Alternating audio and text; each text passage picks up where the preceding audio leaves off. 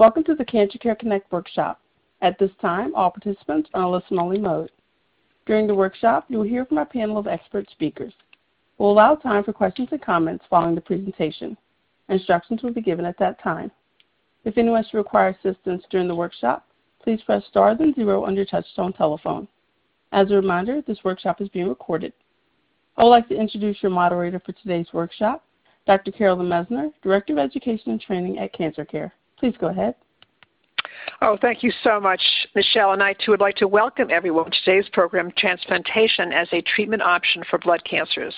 And we really have a wonderful faculty today on today's program, wonderful speakers. And I do want to acknowledge that today's program is supported by Jazz Pharmaceuticals and the Diana Napoli Fund. I really want to thank them for their support of this program.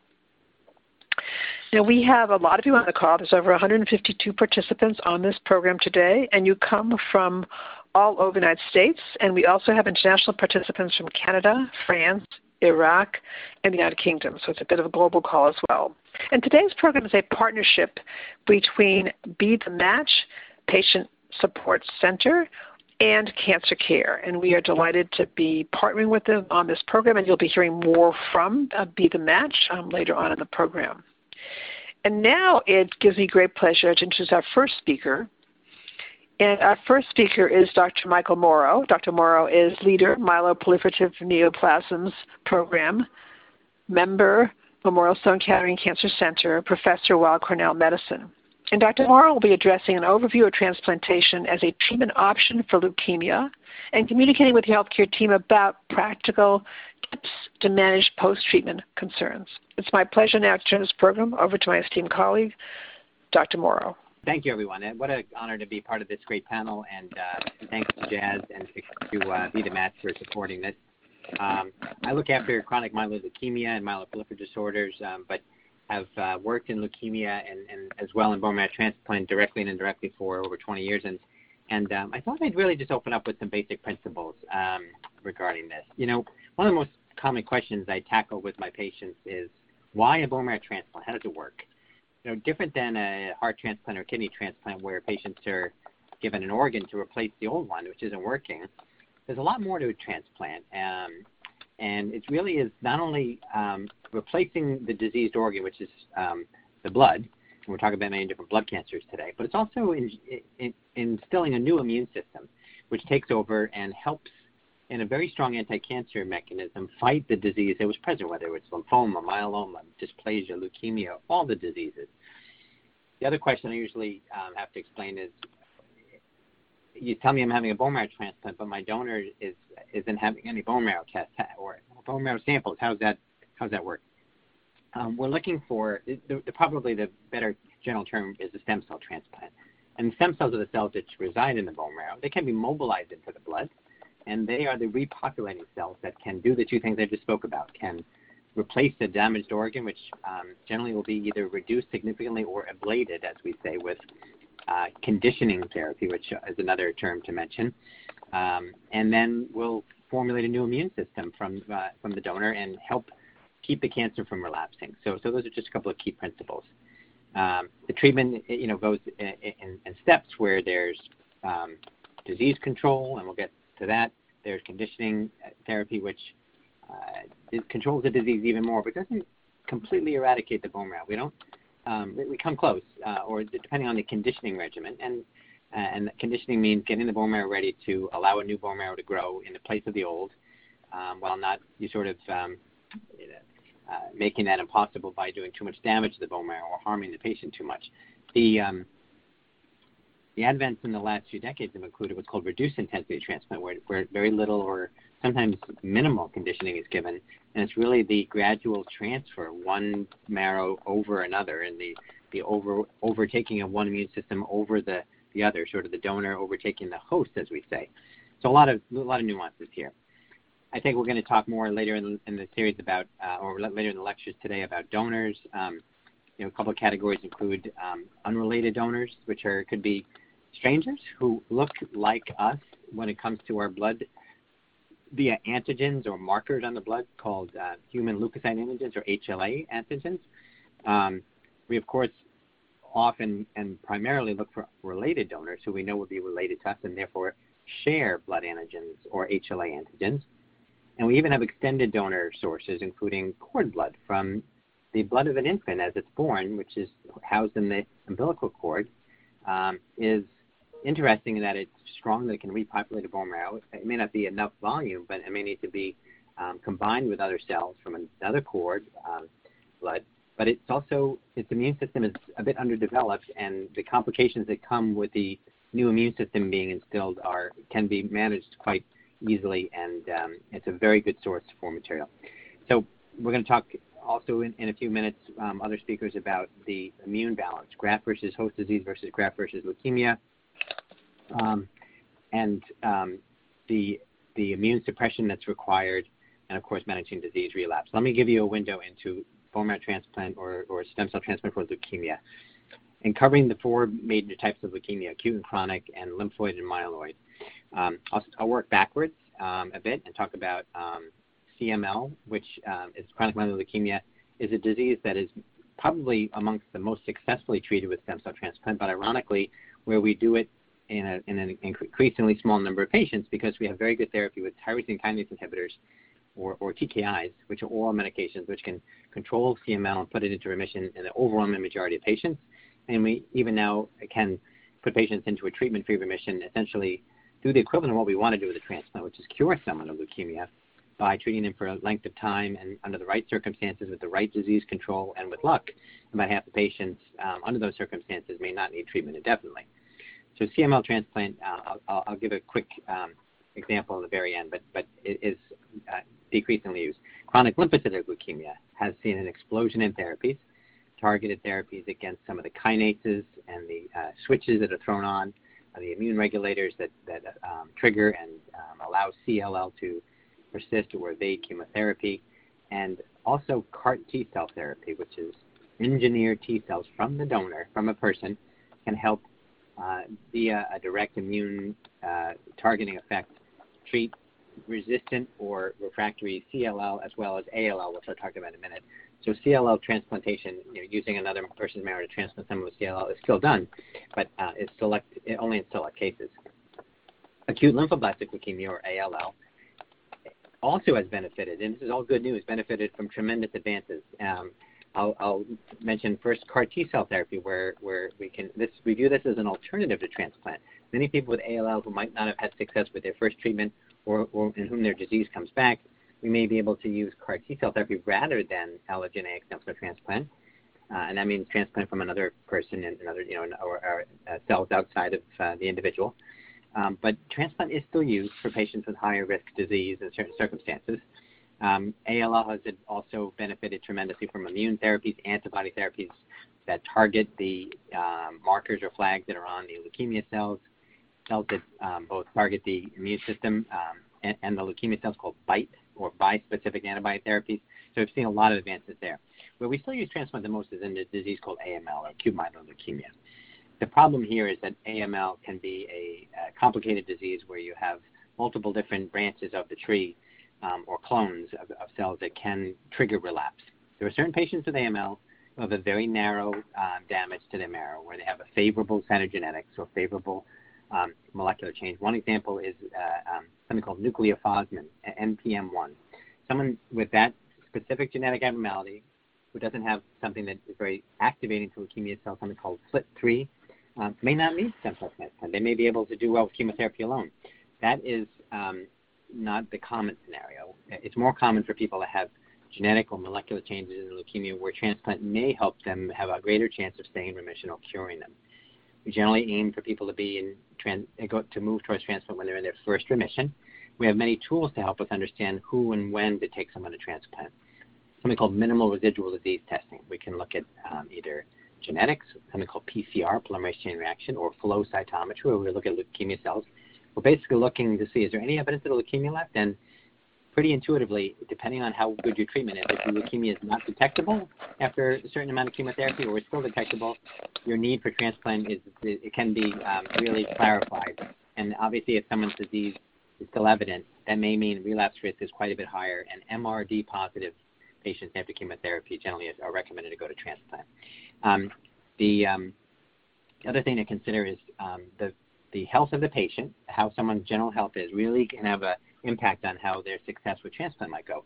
And having a good internal medicine care and regular health checks during any leukemia treatment is very important. And then we actually have tools, something, for example, called the EBMT score, European Bone Marrow Transplant Score, which is essentially a checklist or a scorecard. How's your health? What kind of complications might you face if you had a bone marrow transplant, which can be very rigorous? That was developed in CML and is quite applicable in AML. So those are the big factors we think about for AML. We can use allogeneic transplant as a treatment for AML that has relapsed and gone into a second remission, and that's probably the most pressing reason, because AML has gone into remission, relapse, and now we've been lucky to get it back in remission, has a very high chance to relapse. And if that window opens, we want to open it wide and jump through it carefully, of course. So I don't want to go too much over time. I was supposed to mention post-treatment concerns. I think many of us are going to speak about this, but what I would say is when it comes to allogeneic transplant, probably the big three I would say is education.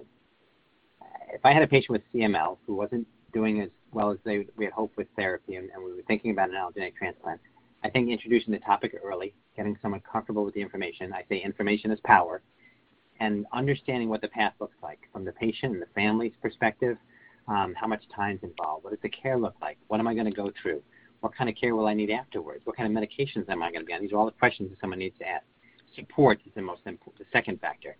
Where will I live? Where will I? How often will I be at the hospital? Who will I be with? I'm going to need someone there with me in case I'm not feeling well, or if I need some help with my medications or anything. Those are all key factors. And then organization, diaries, logs, thinking ahead through things, getting things settled, very important, because you do have to sort of put life on hold a little bit or a lot, depending on the case, during an allogeneic transplant. But when it's done successfully, it's a miracle, honestly. I'm going to stop there and give the table back to my colleagues. Oh, thank you so much, Dr. Morrow. That was outstanding and just a wonderful way to start the program. So thank you so much. Thank you so much for your presentation. It's excellent. And our next speaker is Dr. Matthew Butler. Dr. Butler is Assistant Professor of Medicine, Division of Hematology Oncology, Department of Medicine, Mays MD Anderson Cancer Center, UT Health San Antonio. Dr. Butler will be addressing an overview of transplantation as a treatment option for lymphoma, the increasing role of telehealth, telemedicine appointments. It's really my great pleasure to turn this program over to my esteemed colleague, Dr. Butler. Thank you so much. It's an honor to be invited to do an event like this and to be talking alongside of such great colleagues. So you've heard Dr. Morrow talk about the kind of the transplants that are done for leukemias. Leukemias are cancers of the circulating blood cells, and to really eradicate the disease, in most cases, when we're talking about a transplant, you need to get cells from another person, because you need to completely replace your own stem cells, because that's where the disease is arising from. I'm going to talk a little bit about lymphomas where that's not usually the case. Usually there's nothing wrong with your own stem cells, with your own blood. There's just a very specific disease in certain places that we need to eradicate, and we can use your own cells to do that. So the first question is, among people who are diagnosed with lymphoma, who needs to get a transplant? And the answer is very few nowadays. We have such good medicines for most forms of lymphoma that we're able to control it very well, in many cases cure it, with medicine treatments alone, chemotherapies and immunotherapies and now increasingly targeted drugs. And the procedure of going through a transplant is something that many folks with lymphoma are able to skip. Depending on which lymphoma we're talking about, there is a risk after the initial treatment that it may come back. And if that does happen, then transplant becomes a useful tool. And it's still a very treatable disease in most cases, even after relapse. But we have to work a little harder to do it. And so a transplant that we use for lymphomas, some people actually don't even like using the term transplant. We talk about high-dose therapy with stem cell support. So we take some of your own cells, which are healthy, which are in your bone marrow, although we're able to extract them from your peripheral blood and not have to get them directly out of your bone marrow nowadays.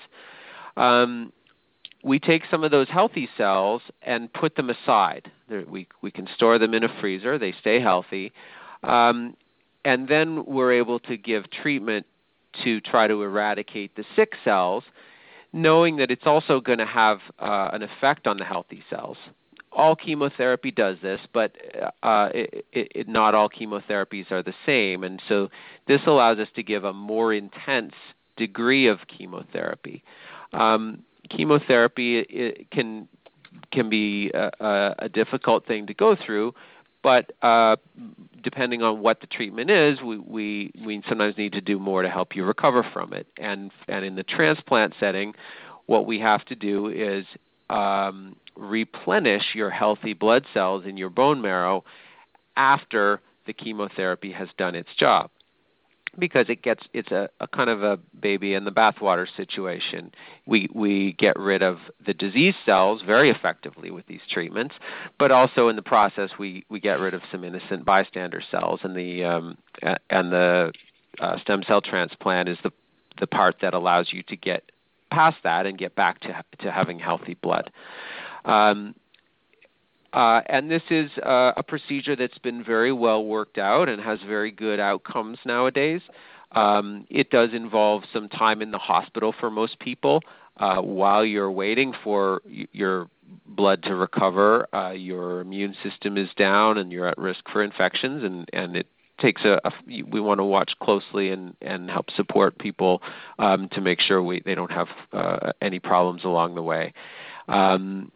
And it takes usually about 3 weeks to see the blood cell numbers come back to normal, and you can kind of get out of the hospital and get back to your life. Nowadays, some people are able to do that at home as well, but wherever you are, you need to be watched closely and supported through it.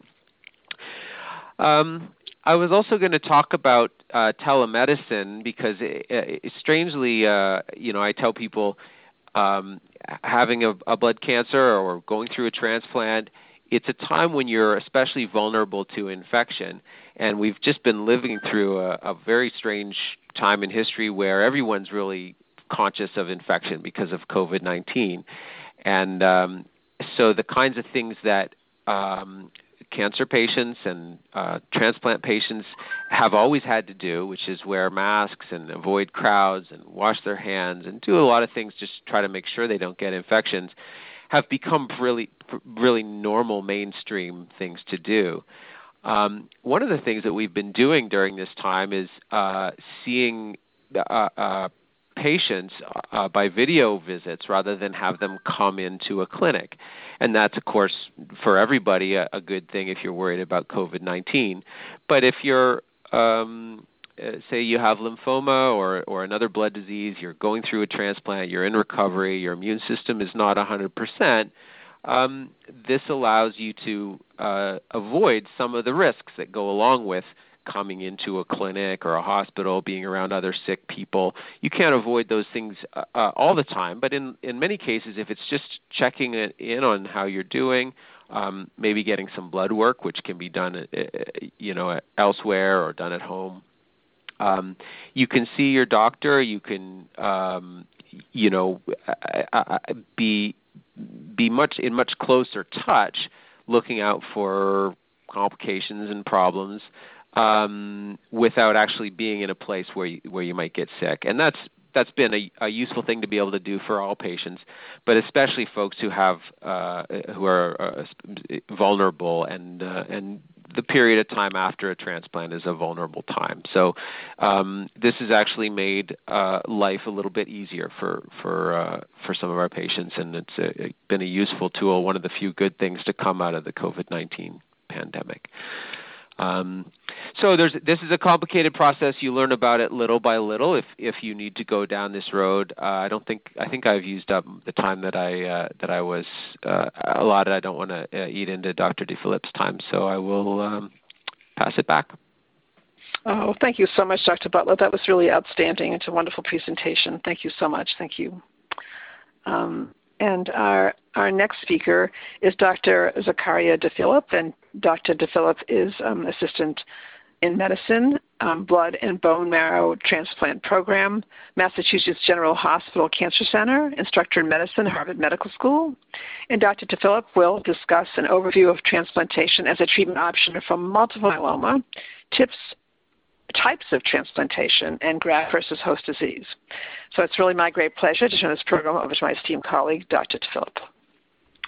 Thank you, Dr. Mesner, and it's a real honor to be on the call today. So I have two topics that have been assigned to talk about in these upcoming 6 minutes or so that kind of cover a few different aspects of transplant care. So as Dr. Morrow and Dr. Butler have already previously discussed, there are different types of transplants that we recommend to patients with different types of diseases or at different stages of their disease.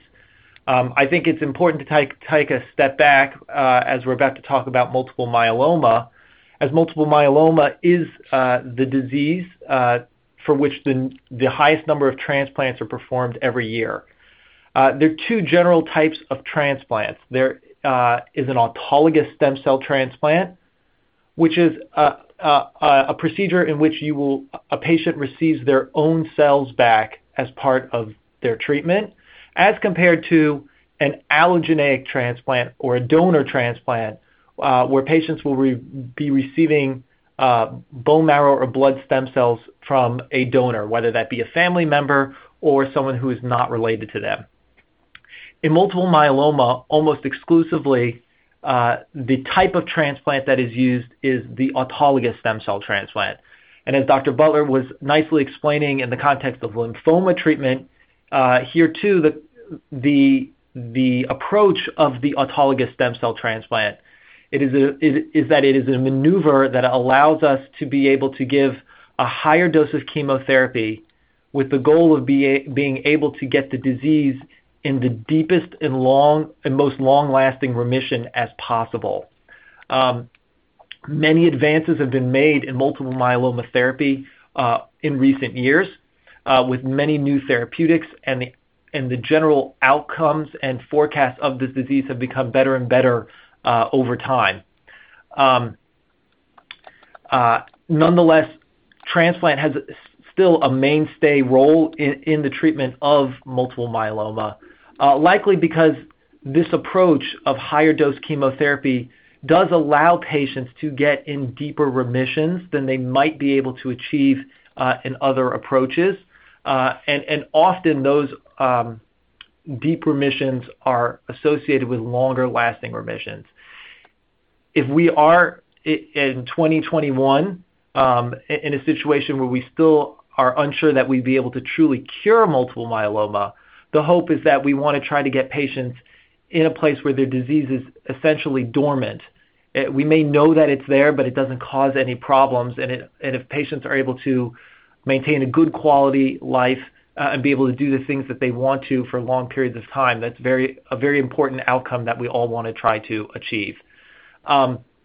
There have been many studies over the years looking at the importance of transplant in multiple myeloma, and it has shown that despite newer therapies that have come out, there always seems to be a benefit in many cases of transplant being able to help patients stay in remission for longer periods of time. There are a number of unknowns still about transplant, and I think one thing that does come up a lot is when should a patient have a transplant as part of their multiple myeloma therapy? Is that something that should be done earlier in their treatment, or is that something being done later in their treatment? And many studies have shown that the transplant is effective in both scenarios, and as of right now, that is still very much an individualized decision that every patient needs to make with their treating team, both their myeloma team and or if they have a separate transplant team. I'm now going to move over to the discussion of graft versus host disease, and it's important to know that graft versus host disease is something that would only really happen with a donor transplant or an allogeneic transplant, because you need to have that difference between the donor cells and the host in order for graft versus host disease to occur. Graft versus host disease, it sounds like a fancy term, but what it essentially refers to is a condition that can happen after the transplant where the patient may experience inflammation or fibrosis, which might mean like scarring at different times after the transplant.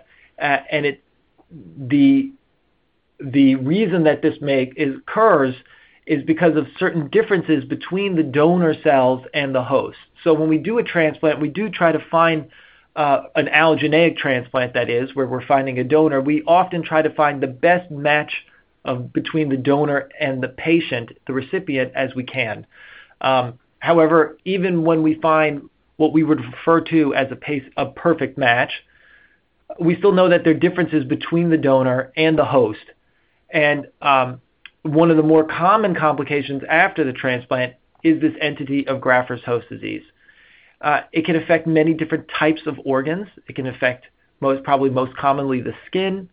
It can also affect the gastrointestinal tract. So sometimes people have diarrhea, or sometimes people have nausea.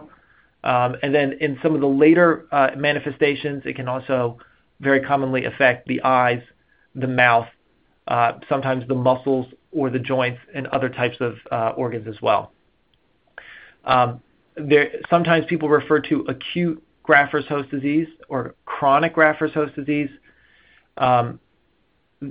It is true that acute graft versus host disease often happens more early on after transplant, and chronic usually happens later on, but the manifestations of these diseases are a little bit different.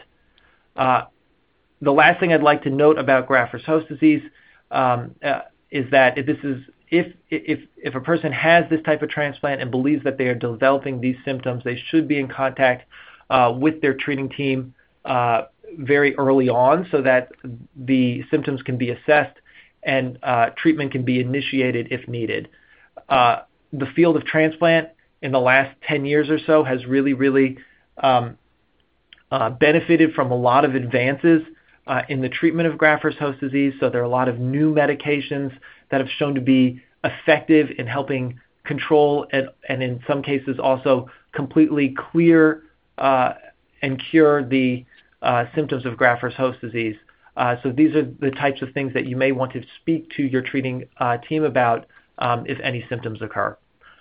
With that, I'm going to turn it back over to Dr. Mesner for the next part of the workshop.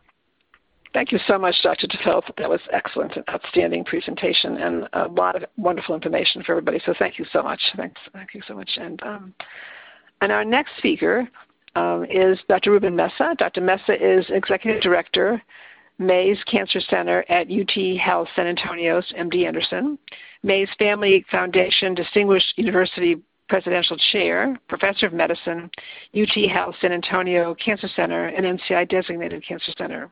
And Dr. Mesa will be addressing an overview of transplantation for myeloproliferative neoplasms, or MPNs, and follow-up care guidelines to prepare for telehealth, telemedicine appointments, including technology and prepared list of questions and discussion of OpenNotes. It's really my great pleasure now to turn this program over to my esteemed colleague, Dr. Mesa.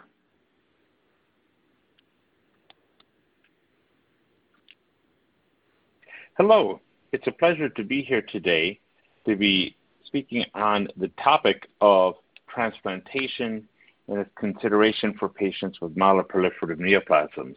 Happy to be part of this discussion as we delve a little bit deeper into the role of stem cell transplantation and how it applies across various hematologic malignancies. As it relates to myeloproliferative neoplasms, there are three main ones which we discussed, which include myelofibrosis, essential thrombocythemia, and polycythemia vera. And I'll say that overall, the topic of transplantation is one that we focus almost exclusively on patients with myelofibrosis.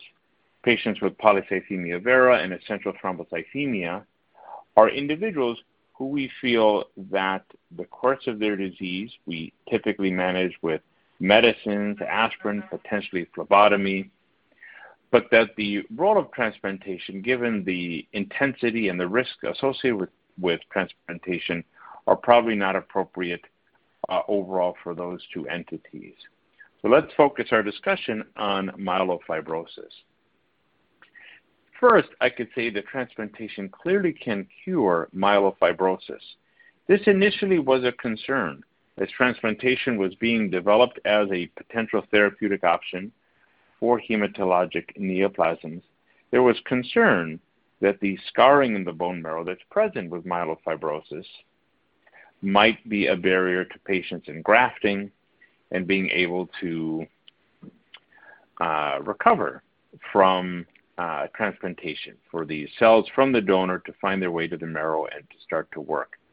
Fortunately, this proved not to be the case, that although there is scarring, transplantation can safely be performed.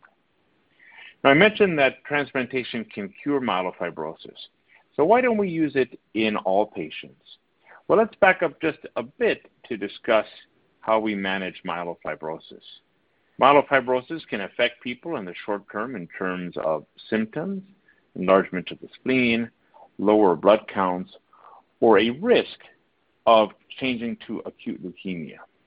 Myelofibrosis can be a life-threatening disease, but its course can be quite heterogeneous. There are some individuals that have aggressive disease that can find the disease being life-threatening in just a handful of years, or others that live a much longer period of time. When we're coming up with a treatment plan for myelofibrosis, the first thing we do is we be sure we have an accurate diagnosis.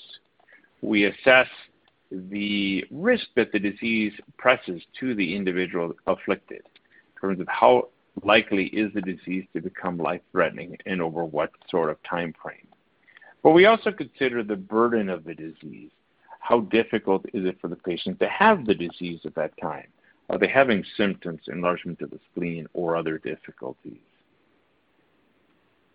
We then come up with a treatment plan based on age, based on risk, based on burden of the disease, as well as based on the input of the patient. We decide on whether to move toward stem cell transplantation. Overall, we consider it most specifically the younger an individual is. It can be done up until the mid-70s, but individuals in their 40s, 50s, and 60s are more likely to have benefit based on a lower risk of complications of transplantation, as we've heard today, such as graft versus host disease. Additionally, we consider the potential donor, but we also really consider that risk of the disease. How likely is the disease going to be life-threatening in 5 years or less? If the answer to that is low, we then consider delaying transplantation as to some future state.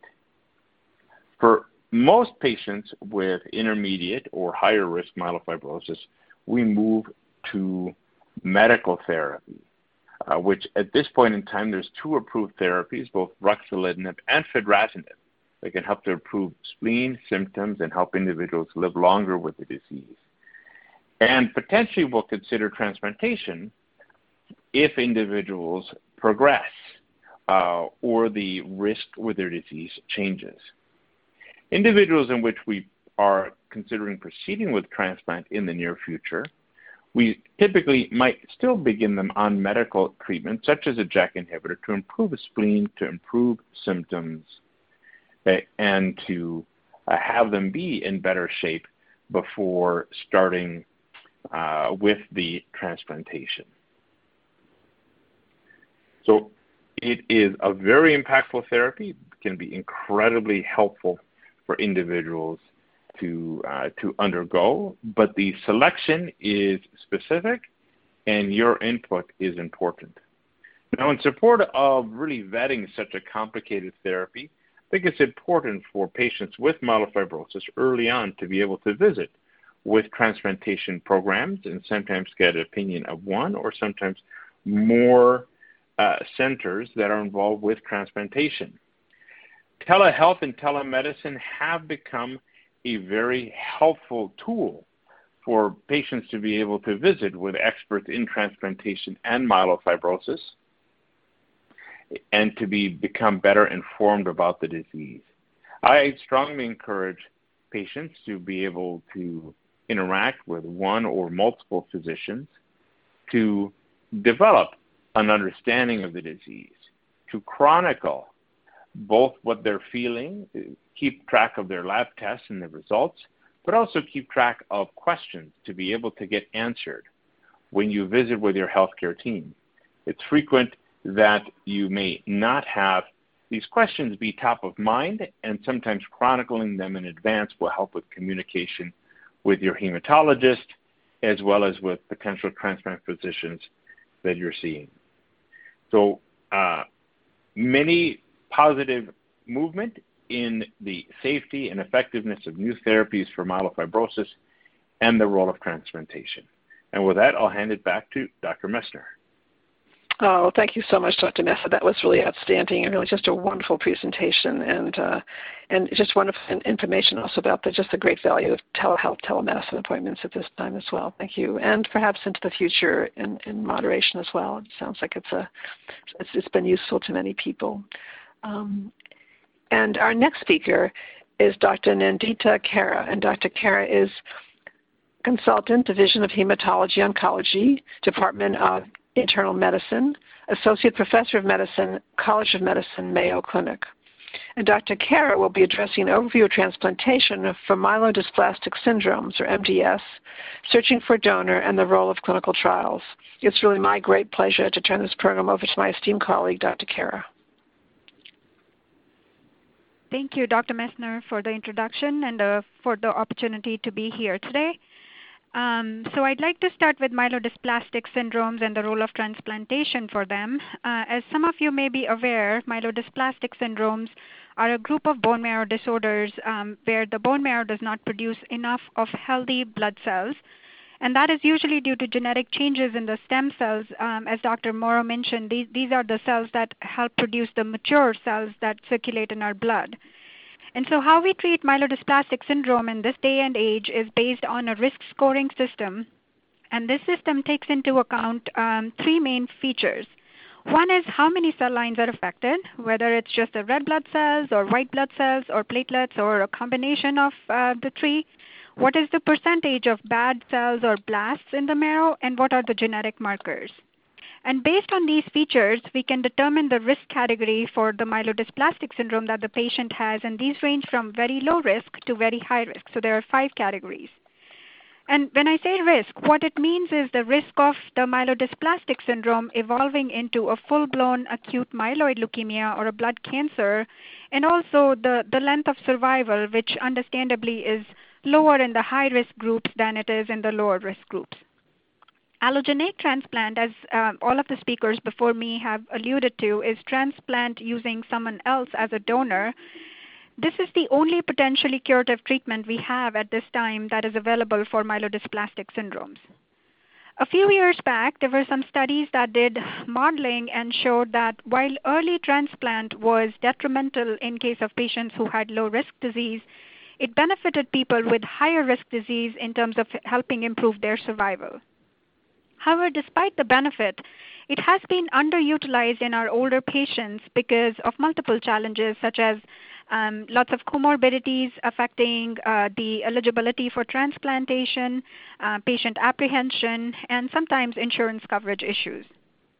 So interestingly, in 2010, Medicare came up with a program called Coverage with Evidence Development, where they said that they will cover allogeneic transplant for MDS in Medicare patients as long as the patients were treated on a study that then allowed them to systematically look at the outcomes. The results of this study were published last year and showed that patients who were above 65 years of age did quite comparable to patients who were 55 to 64 years of age, and that therefore transplant should be considered as an important treatment modality for them.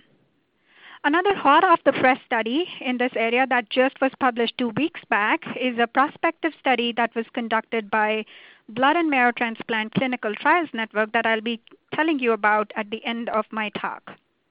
So in this study, patients with high-risk MDS were assigned to a donor arm and a no donor arm based on whether they had availability of a matched sibling or a matched unrelated donor. Those who were on the donor arm went to a reduced intensity conditioning allogeneic transplant within 6 months of their enrollment, and those who were on the non-donor arm received non-transplant treatment per their doctor's recommendations. The study showed a remarkable improvement in survival at 3 years for patients who were on the donor arm, as well as improvement in the leukemia-free survival. The study also looked at quality of life using multiple instruments that were done at enrollment and multiple time points after enrollment, and basically showed comparable quality of life between the two study arms. So this is being hailed as a practice-changing study, and we hope that it will lead to an improvement in the number of transplants being done for myelodysplastic syndromes. So switching gears now to talk a bit about the searching for a donor, Dr. Morrow covered some of these issues in his talk. So when we see a patient for a bone marrow transplant consult, if we feel that they are an appropriate candidate to move forward with transplant, we start by typing them at 5 different HLA genes, and these are called HLA-A, B, C, QB1, and DRB1. And there can be multiple donor options based on the match that is available. The best is a match sibling. That would be a match at all those 5 genes, but that is available in only about less than 30% of the time, especially with our nuclear families these days. Next option we have is looking for a 10 out of 10 donor in the registry. So we have an international transplant registry, and so we try to look for a donor in that registry. And if we have, say, only 8 out of 10 or 9 out of 10 or no donors at all in the registry, our next option is to look at some alternative donor sources, like a half match, and that half match could be a sibling, it could be a parent, or it could be a child, because they do have half the genetic makeup that the patient does. The other option would be using a cord blood source.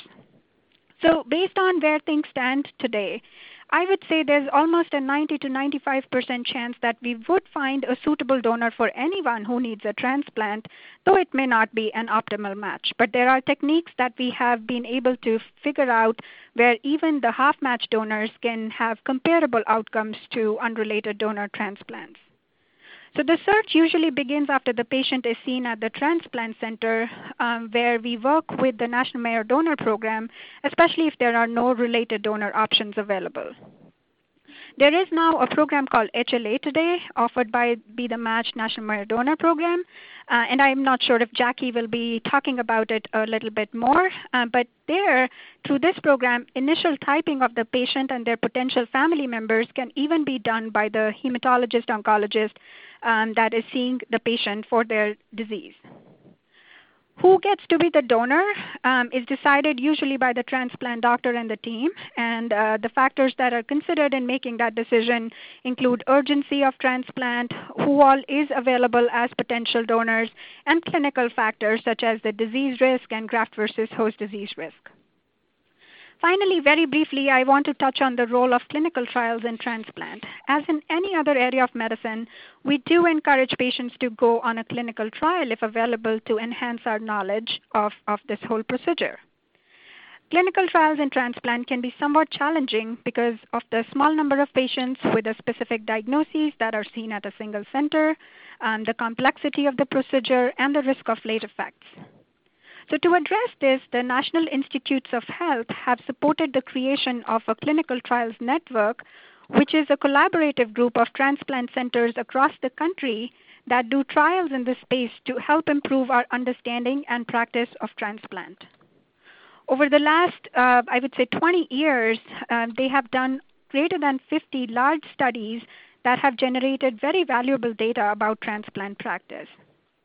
I am part of a group at this network that has been charged with improving the dissemination and implementation of results that emerge from the trials that are done by the network. And so I'm truly thankful to Dr. Messner for the opportunity to present today, because it gave me a chance to tell you about this recent practice-changing study in MDS that has solidified the role of transplant for our patients with myelodysplastic syndrome. With that, I'd like to thank you, and I'll be happy to take questions at the end. Thank you. Oh, thank you so much, Dr. Kara. That was outstanding, and I'm so happy that you're on this program today. So thank you so much. That was really outstanding. Thank you. And our next speaker is Ms. Jackie Foster, and Ms. Foster is Manager, Clinical Trials, Research and Support, Be the Match Patient Support Center, and Be the Match Patient Support Center is our partner organization in today's program. And Ms. Foster will be addressing the Be the Match Patient Support Center's free programs and services, and she will let you know how to get in touch with them. So it's my great pleasure now to turn this program over to my esteemed colleague and partner on today's program, Ms. Foster.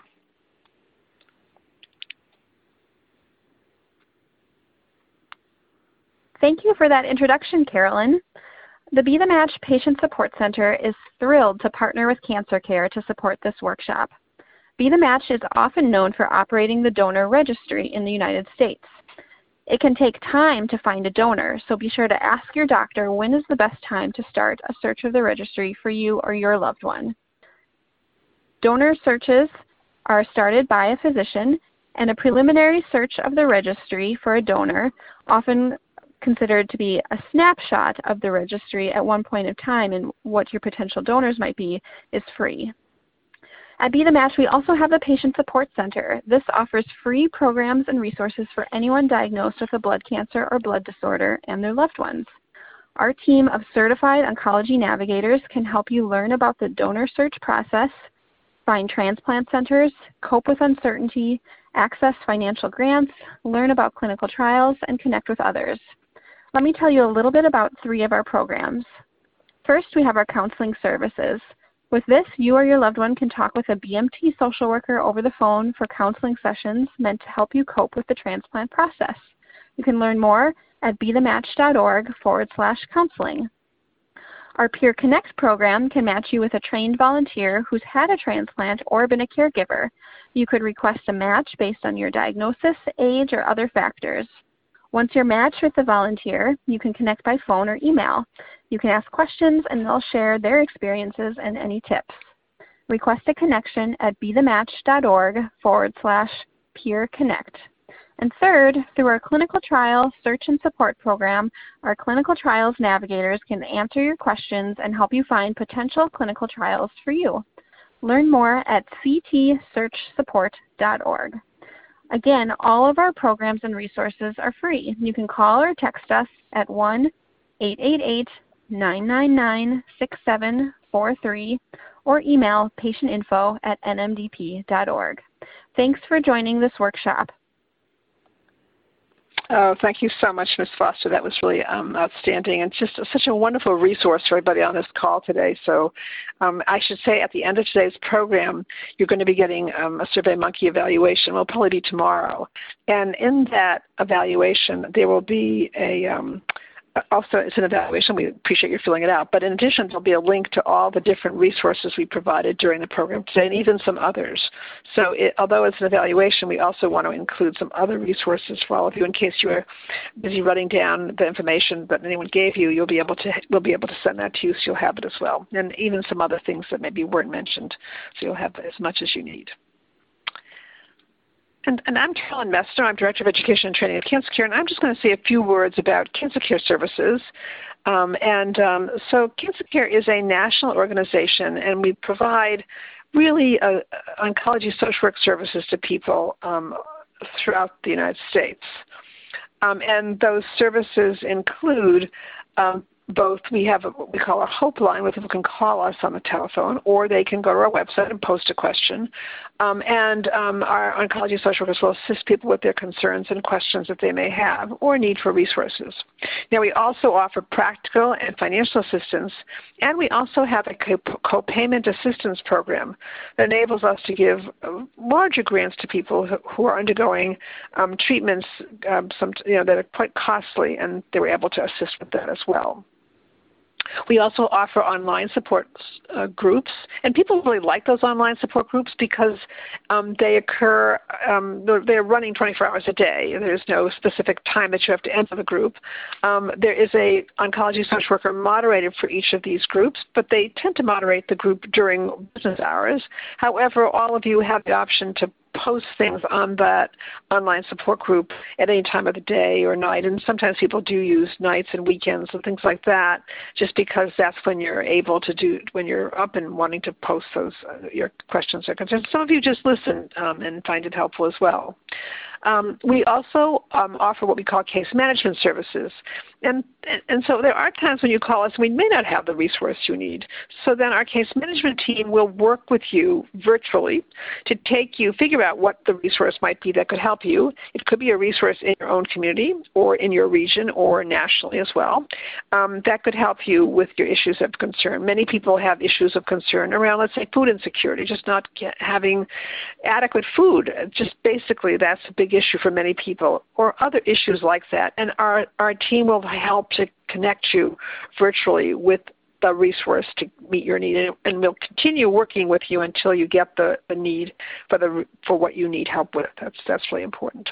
And we also offer these workshops, about 75 of them per year, on different topics, and we also offer a host of different type of publications, many of them similar topics to what we offer in these workshops, and some different as well. So that gives you a snapshot of some of the services our cancer care offers. Now we're going to move on to our Q&A, and I'm going to ask that our speakers be brought on board for the Q&A, and we're going to try to take as many of your questions as possible. And we'll probably take mostly online questions just because we want to be sure to get to as many of your questions as possible. So Michelle? Thank you. Ladies and gentlemen, if you would like to ask a question, please press star then 1 on your touch-tone telephone. If your question has been answered and you wish to remove yourself from the queue, you may press the pound key. Those of you on the web may submit questions by clicking Ask a Question. So this is a general question, and this is for Dr. DePhillip. How long will I be in the hospital after receiving a transplant? Does this vary from patient to patient? If you could address this question. Sure. With most types of transplants, whether you're getting an autologous stem cell transplant, so cells from yourself, or the donor transplant, for both of those, in many cases, people go into the hospital. There are some centers that have started to do some transplants outpatient, but even those outpatient transplants require a lot of visits to the clinic, many on a daily basis. When people are in the hospital for their transplant, the length of the hospitalization is usually, I tell patients, around 2 to 3 weeks, sometimes into the 4-week range. The length of the hospitalization depends on how many days. So for every type of transplant, there's usually some type of chemotherapy regimen that is given as part of the transplant at the first part. So sometimes all that chemo can sometimes be given in like 1 day, for example, with patients with multiple myeloma. Other regimens, that treatment is stretched out over 6 or even 7 days. So that definitely can add to how long someone might be in the hospital. And then on the other side, that's before the cells go in. On the other side, it really depends on how quickly patients' blood counts come up, and it also depends on if there are any other types of events that may occur. You know, if people are having some symptoms, maybe some nausea or some fatigue, whatever it may be, we always want to make sure that patients are feeling well enough or definitely on the improvement by the time they're leaving the hospital. And as this can vary patient to patient, that can also change the length of the hospitalization. And another question for you, Dr. DeVilp. Can blood and bone marrow transplants affect fertility? Is pregnancy an option during blood and bone marrow transplant? This is a very important question, and the answer is yes. So we are definitely concerned that the transplant treatment can affect fertility in our patients. It is very important to discuss fertility options with your provider before you move forward with the transplant treatment. It could be a situation where previous treatments before the transplant may have already had a negative effect on someone's fertility. Nonetheless, I think that evaluating that before the transplant treatment, if that's something that is of high priority, should be looked into. The negative aspect or the effect on fertility likely comes from the chemotherapy, right? So it's less likely due to the actual cells that someone might be receiving, but more likely due to the higher doses of chemotherapy and or radiation that they would receive as part of the transplant process. Most centers have fertility experts that they work closely with, that they would be able to refer to you to have a more in-depth conversation about what options you would have in that situation. Thank you so much. Thank you. And a question now for Dr. Kara. How can I best prepare for my return home after a transplant? Do you recommend a professional cleaner, or will household products suffice? Yeah, so I mean, as you can imagine, because of the immunosuppression after transplantation, we do want our patients to take all sorts of precautions for prevention of infection. So usually good deep cleaning of the house, we do suggest that. But in addition to that, just other things like, especially in today's day and age, social distancing. Even if you have been vaccinated or your loved ones have been vaccinated for COVID, we would still encourage masks and all of that for continued prevention of infection. There are some dietary things that we also recommend, so like avoiding salad bars or raw uncooked food, things like that. So there's a list of infection prevention things that most transplant centers share with their patients when they're ready to transition back home. Thank you. And another question for you, Dr. Kara. What tips can you suggest to encourage friends and family to register as donors? Can you repeat that? What? Oh, yes. What tips can you suggest to encourage friends and family to register as donors?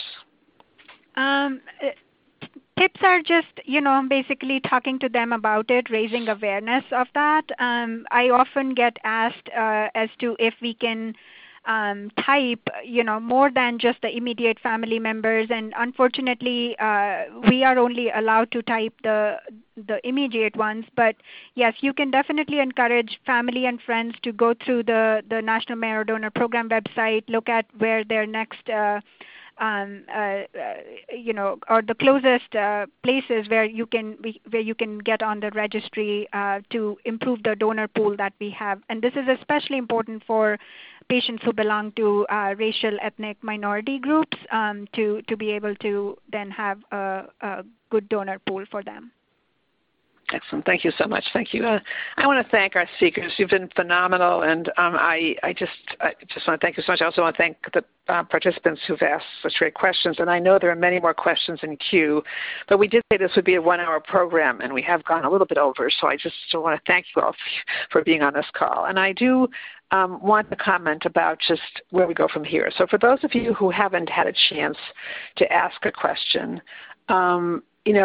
please do, a couple of things. Those of you who have asked a question, those of you who have a question that you yet to have asked, and those of you who have a question that you'd like to ask, we suggest that you go back to your treating healthcare team and ask go back to them because they know you the best, and take the questions that you've asked and the information you've learned, and ask your healthcare team because they, again, know everything there is to know about you. As I mentioned earlier, however, we will also be sending out to all of you a SurveyMonkey evaluation, and we will give you other resources that are credible. We definitely want you to find your information from well-respected resources that, first of all, are up to date, that are in the same month and year as we're talking right now. Because, meetings are constantly happening. New information is always coming forth. We want to be sure you're getting credible resources. So, of course, Be the Match is a wonderful resource in terms of getting information, and we will be sending you that information. And we'll be sending you a few other organizations as well as resources for you to utilize. Just be aware of that. Also, as we conclude the program today, we really do not want any one of you to feel that you're alone in coping with transplantation or any issue related to any type of cancer or blood cancer. We want you to now know that you are part of a large support system, starting with your healthcare team, which consists of many different people. We do recommend that each of you systematically ask your healthcare team about their availability on evenings, weekends, and holidays. Those seem to be the critical times when people seem to run into problems. So during the business hours isn't so much of an issue. It's really those other times. So please do get that information. That's really important for you to have. And also know that there are many organizations out there. We'll be sending you links to some of those organizations. You'll have them, names and their links and how to connect with them, phone numbers. And we also, those are useful for people both in the United States and both internationally as well. And we also will be providing you with just information that you can use. That's really important for you to have. I want to thank you all for your participation today, and I want to wish you all a very fine day. Thank you all. Well, ladies and gentlemen, thank you for your participation. This concludes the workshop, and you may now disconnect. Everyone, have a great day.